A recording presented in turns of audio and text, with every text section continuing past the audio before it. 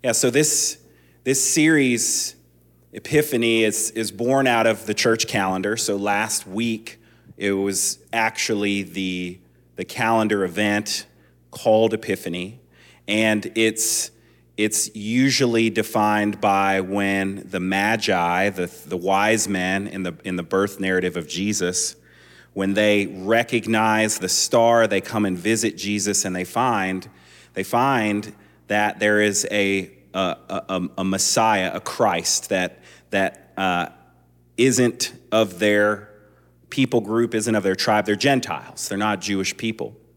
Another event that is often connected with Epiphany is the baptism of Jesus, which you hear John the Baptist referring to here, where Jesus is baptized by John and the Spirit of God descends on Jesus and affirms him as the Son of God, as the Messiah, as the Christ. So these are some of the greatest epiphanies that happen in human history. So great that we're talking about those 2,000 years later. And so this series is about these moments in life where something incredible might be happening, and some people are able to recognize it, they see it, and it changes their perspective. And other people go along with their life none the wiser. And so the question that we're talking about throughout this series as we look at these different texts, these different epiphanies in the scriptures is, are there ways that we can cultivate our own spirituality, our own hearts, that we are more able to receive the epiphanies when they come? Because for every wise man that visited Jesus, there were hundreds and hundreds of more that didn't. For everyone that was at the scene, seeing the baptism of Jesus and saying, whoa, that's the guy, there were hundreds more that didn't. And as we walk through life, we're no doubt walking past potential epiphanies all the time. And so this morning, as we're looking at this text, there's a potential epiphany for us, and the title of that and the title of the sermon is just modest. It's very modest. The biggest thing about your life. That's what we're going to be. That's what the theme of this sermon is about. The biggest thing about your life. When I was in my late 20s, I really was thinking about that I wanted to write a book. And I thought, man, I really feel like I have a lot to say. I want to write a book about it. And some of my friends were like, yeah, you should write a book. That would be great. But I was also reading a lot at that time. And as I read, I realized that all the topics that I would write a book about had already been written about by more highly educated people that had devoted their entire lives to that topic, people that were far more privileged than me and had much more resources than I did.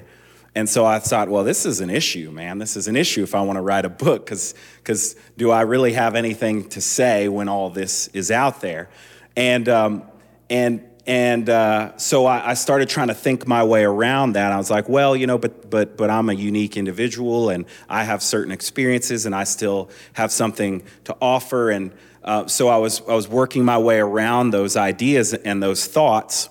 And what I realized a little bit later, a few epiphanies later, is that my goal was really to write a book, not to serve the world, not because I had something that I thought that would serve the world really well, but because I just wanted to be I just wanted to write a book. I just wanted to be an author. I just wanted to be somebody who, had that little picture on the back with my cute little bio, and I had this book with, this title, maybe something like The Biggest Thing About Your Life or something like that. And I realized that my desire, that my passion around wanting to write a book, it was really about me, right? Which there's lots of good books that are written that way, And really, this is completely normal. Every human being goes through a period of time, sometimes it lasts their whole life, sometimes not, where the things that they do are really, at the end of the day, they're really about, they begin and end with just them. So it's normal. It's normal. So being a great parent, I want to be a great parent at the end of the day because I need to be a great parent. Like that's where I'm going to get my identity from.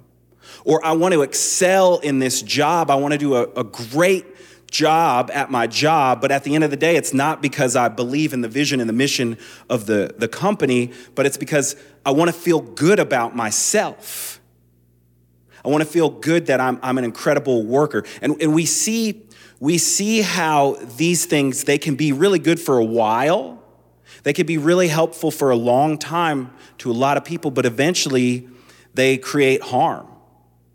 That parent, I've had moments like these. I'll have moments again where it's like I need my kid to eat vegetables because I need to be a parent that feeds my kids right, and I lose sight of the nuances of the moment, of the situation, right? And I end up overcorrecting or overparenting or becoming over controlling about those things. I need for everybody to like me at work and to feel successful at work. And so I'm unwilling to tell certain people no, and I'm unwilling to tell other people yes in my life. And I create this terribly imbalanced life because at the end of the day, the biggest thing about my life is me. So we've got to be able to grow. If we want wisdom, if we want to have the type of impact that goes beyond us, we've got to position ourselves to be able to grow beyond that mindset that you're not the most important thing about your life.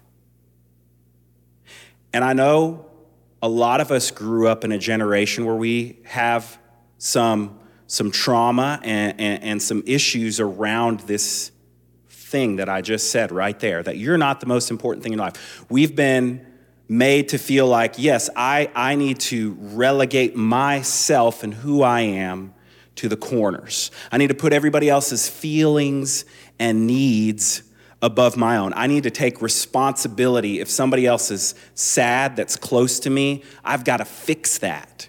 I've got to contort myself to be able to manage and caretake everybody else's feelings around me because mine are always not as important.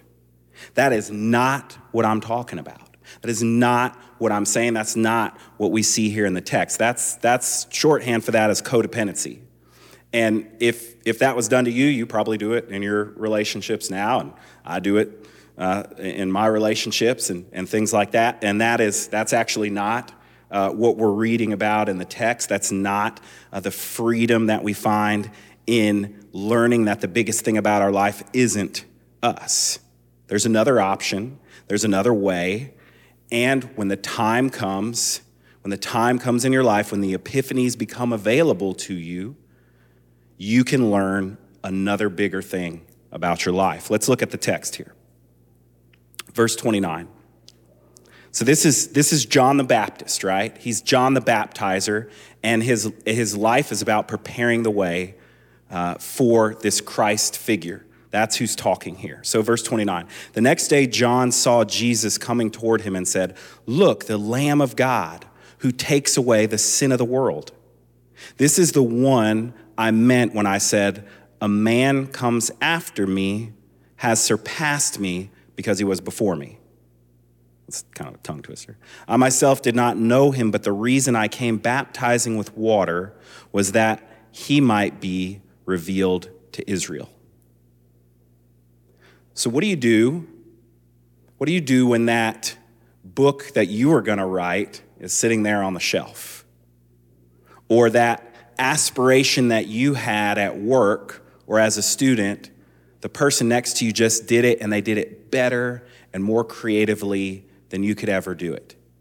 So what happens is you say, I want to see this thing happen in the world, right? I'm striving towards that goal. And then that thing shows up, but you're not the author of it.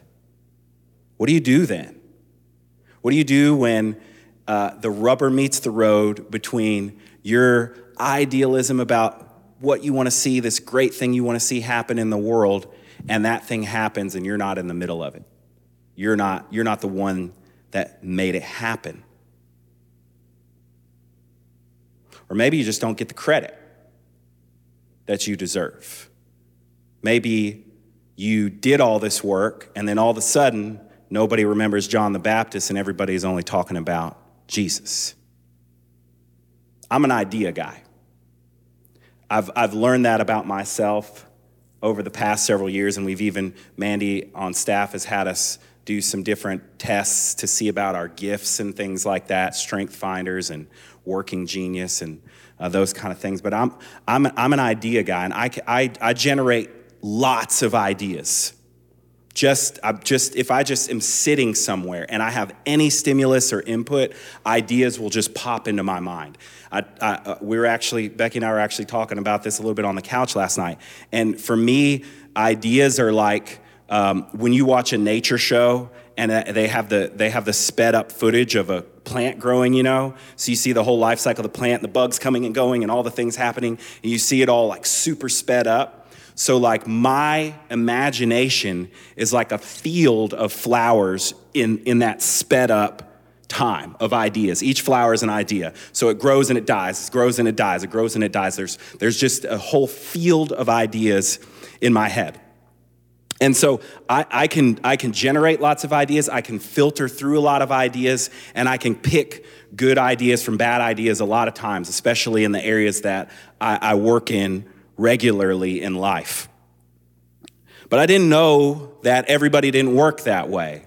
You know that about yourself? Like you have strengths that you can't even believe, but you didn't follow through with that thing, or you didn't realize like that emotional cue right there, or how did you not realize that? And over time, as you get older, you realize, everybody doesn't have the same brain. Everybody doesn't think about things the same way. Some people get some things, some people miss other things, and so on and so forth. So our first year of marriage, Becky and I were at at this Bible study, and the guys leading it were asking a lot of sort of knowledge-based questions and stuff like that, and throwing out a lot of questions about parts of the Bible. And I knew the answers to all of them, and I didn't have to think about it. I just was like, boom, boom, boom, here's the answers. And Becky leaned over to me, she's like, stop answering all the questions. Give other people a chance. And I thought, but they would have raised their hands if they would have known the answers.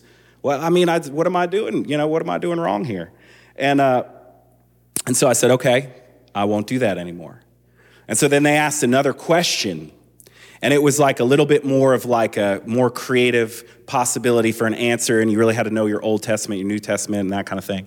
And I knew the answer right away, and I sat there and I twiddled my thumbs, and a few people answer, and no, not that, that kind of no, that's not what I'm looking for, that kind of thing. And somebody finally answers, and I lean over to Becky and I said, I knew that answer. And she said, no, you didn't.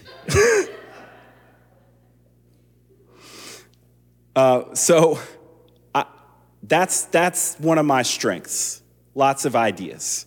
Quick thinking about ideas. But here's what's happened to me before in my life, many times. I have really great ideas. Somebody else takes them. And even I've had a situation where I've written down things and somebody else has preached and taught those things, quoted them, sat there and read them off a page, and didn't acknowledge that I was the thinker behind those ideas, or that those were my ideas. And that really did something to me, to my insides. I really felt like I was really wronged and betrayed. And I got some advice from other people that it's like, well, just don't worry about that, or, these kind of things. But I could not worry about it. It felt wrong. It felt like somebody was just taking who I was and using it to their own ends. And that's what was happening. Then I had an epiphany. And it happened in 2015, and I was at this creativity conference. And this guy named Austin Kleon, who wrote How to Steal Like an Artist, that was the name of the book he wrote. Another one I can't write. There you go. And he talked about sharing your ideas and how many artists were afraid to share their ideas. And his philosophy, his mindset was everything you do, all your process, show it to everybody. Let them see all of it. Put it online, put it everywhere. Let them see what you got, and people will fall in love with your process and the story of your individuality behind those things. They'll love that part of things, and most people won't have the effort that they won't be able to put the effort into stealing your process that it would take. And I thought, yes, that's it. That's right. And I went home, and that's exactly what I started doing. I was making art. I'm also an artist. I was making art. I was making paintings. I was photographing, and I was sharing pictures. I was sharing my process. I was writing things about that stuff. And I started to just give it all away. And what I found is as I gave it away, it replenished itself. It didn't run out. It wasn't a scarce resource. See, John the Baptist was facing this situation. He'd staked his ministry, his notoriety on proclaiming the coming Messiah, but then the Messiah actually shows up. The idea is out. The thing he'd built up, all the people that were following him and hanging on his every word, it was over. That point was over, and he had a choice. He could play the victim, right? So I did all this, and I'm not even getting credit. Like, people are leaving, my disciples are leaving me, everybody's talking about Jesus, everybody's thinking about Jesus now, and woe is me, and I'm really upset about this. But he didn't do that.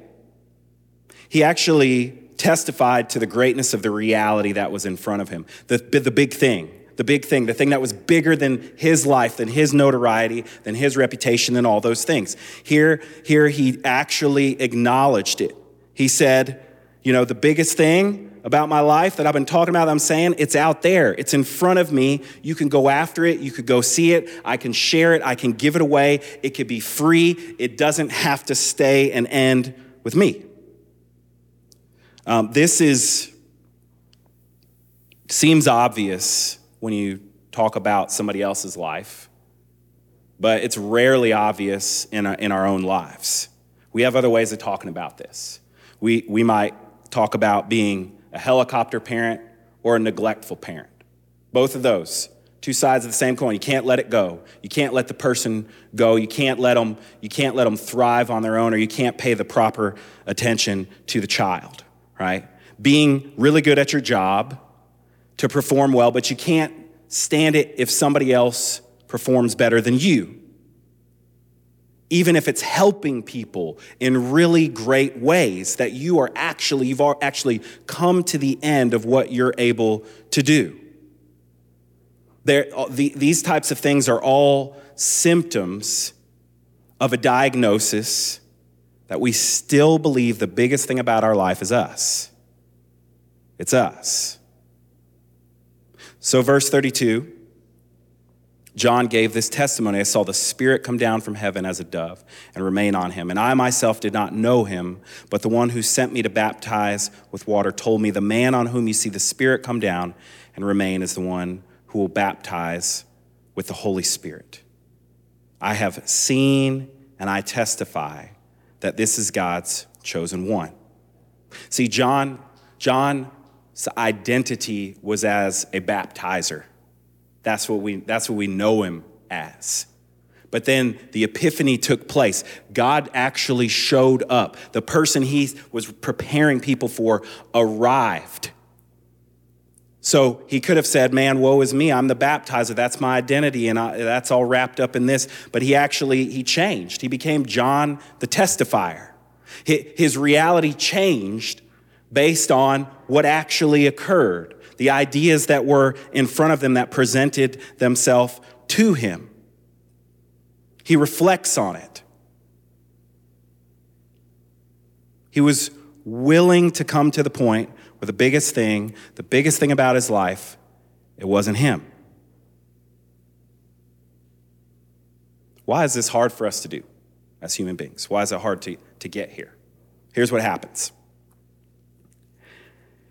If we cease to be the biggest thing in our lives, if we come to the point that we say our children can do it for themselves, or this part of the project at work can be delegated, or this boyfriend or girlfriend doesn't really need us to fix them, or spouse, or that it's me actually that needs community rather than for me to be like leading or telling people what to do in community. If we come to those points in our thinking, any of those kinds of points, our future all of a sudden becomes uncertain.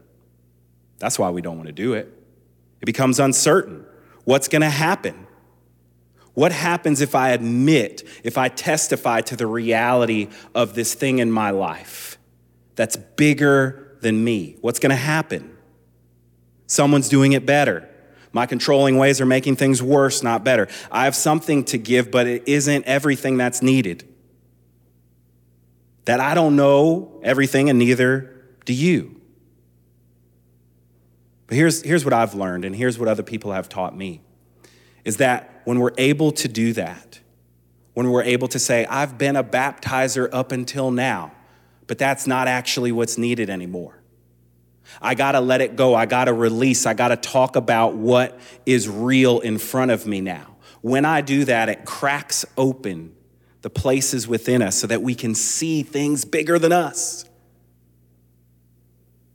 It's a tragedy when somebody gets to the end of their life and all they have is self-pity.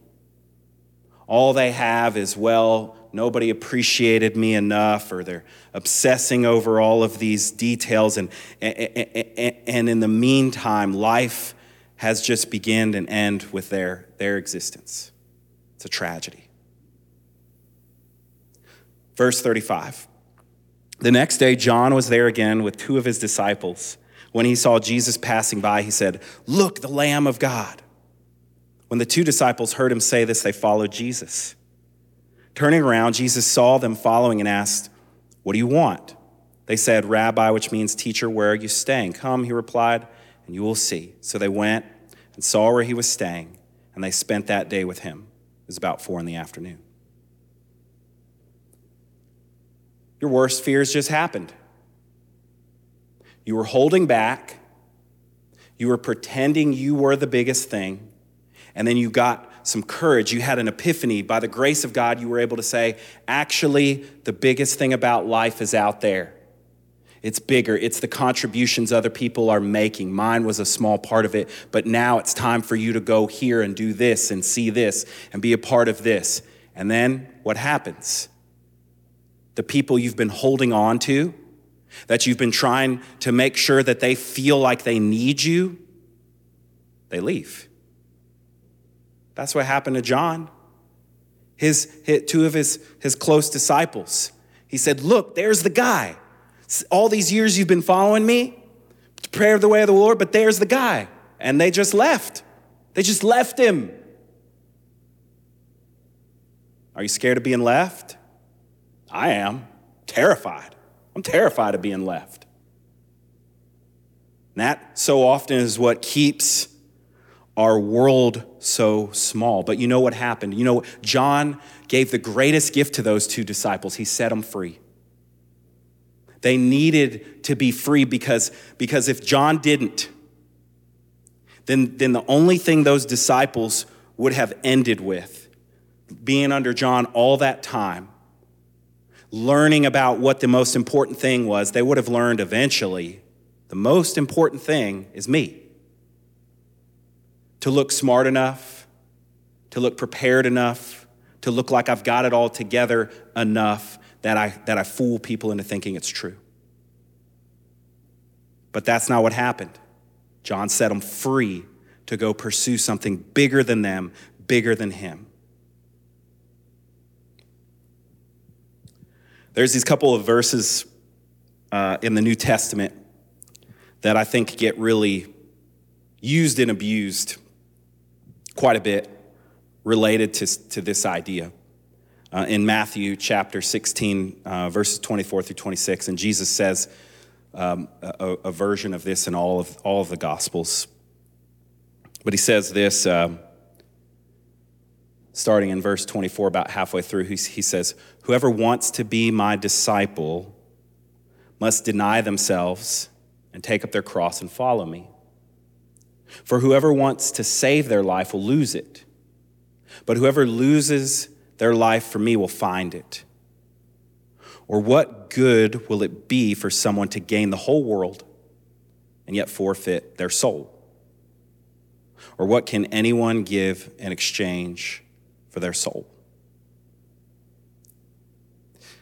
So this denial Jesus is talking about, denying yourself, we see it in full color, three-dimensional here in this story with John the Baptist. It's someone who says, there's bigger things than me.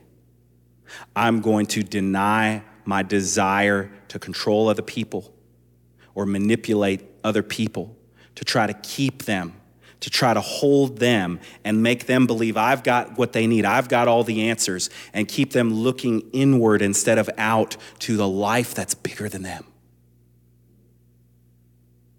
If you don't, no matter how good you try to be, how moral, how courageous, how good at whatever tasks are in front of you that contribute to the world, you'll lose your life.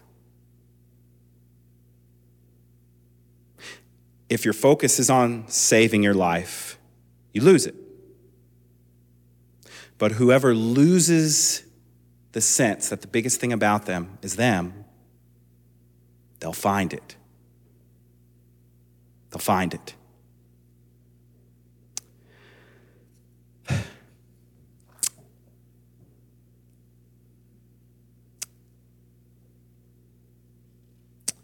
I think we're going to save some of this here for the next part of the series here. We're going to continue some of these things here in the coming weeks, but I want to end here in this passage, back to our main passage, and see what happens here in the story. Verse 40. Andrew, Simon Peter's brother, was one of the two who heard what John had said and who had followed Jesus. By the way, I feel like I'm all by myself up here this morning. I just want y'all to know that. It's okay to say amen if you hear something that sounds true to you. The first thing Andrew did was to find his brother Simon and tell him, "We have found the Messiah," that is, the Christ. And he brought him to Jesus. Jesus looked at him and said, "You are Simon, son of John. You will be called Cephas," which, when translated, is Peter. John releases Andrew to see something bigger than himself. John realized in that moment he was a servant of something more than his own personal message, his own branding, what people thought of him, if everybody was going to like him or stay with him on the conditions that he wanted. He let go of that smaller view of life.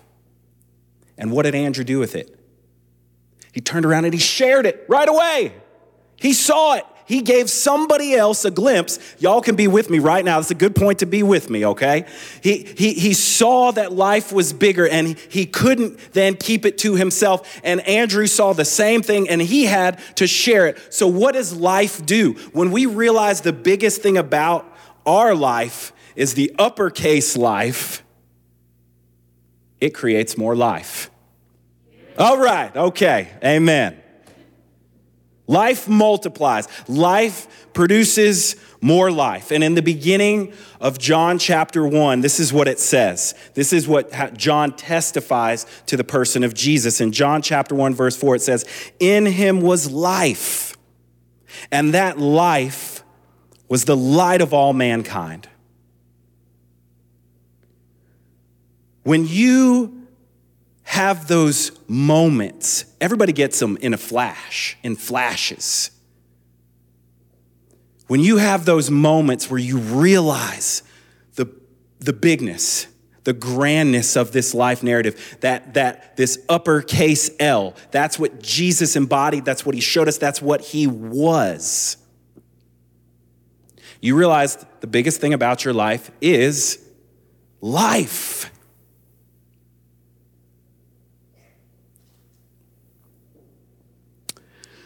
I'm going to end with a quote from the mighty Dr. Martin Luther King Jr. about this.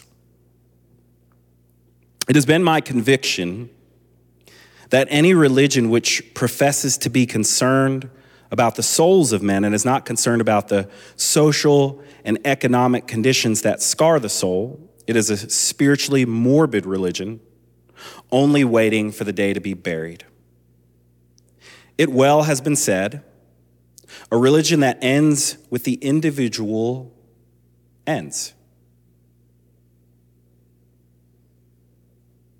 So, what would it look like if every person at Christ City was open to the epiphany that the biggest thing about their life was that uppercase life? Let's think about that for a while. Let's pray.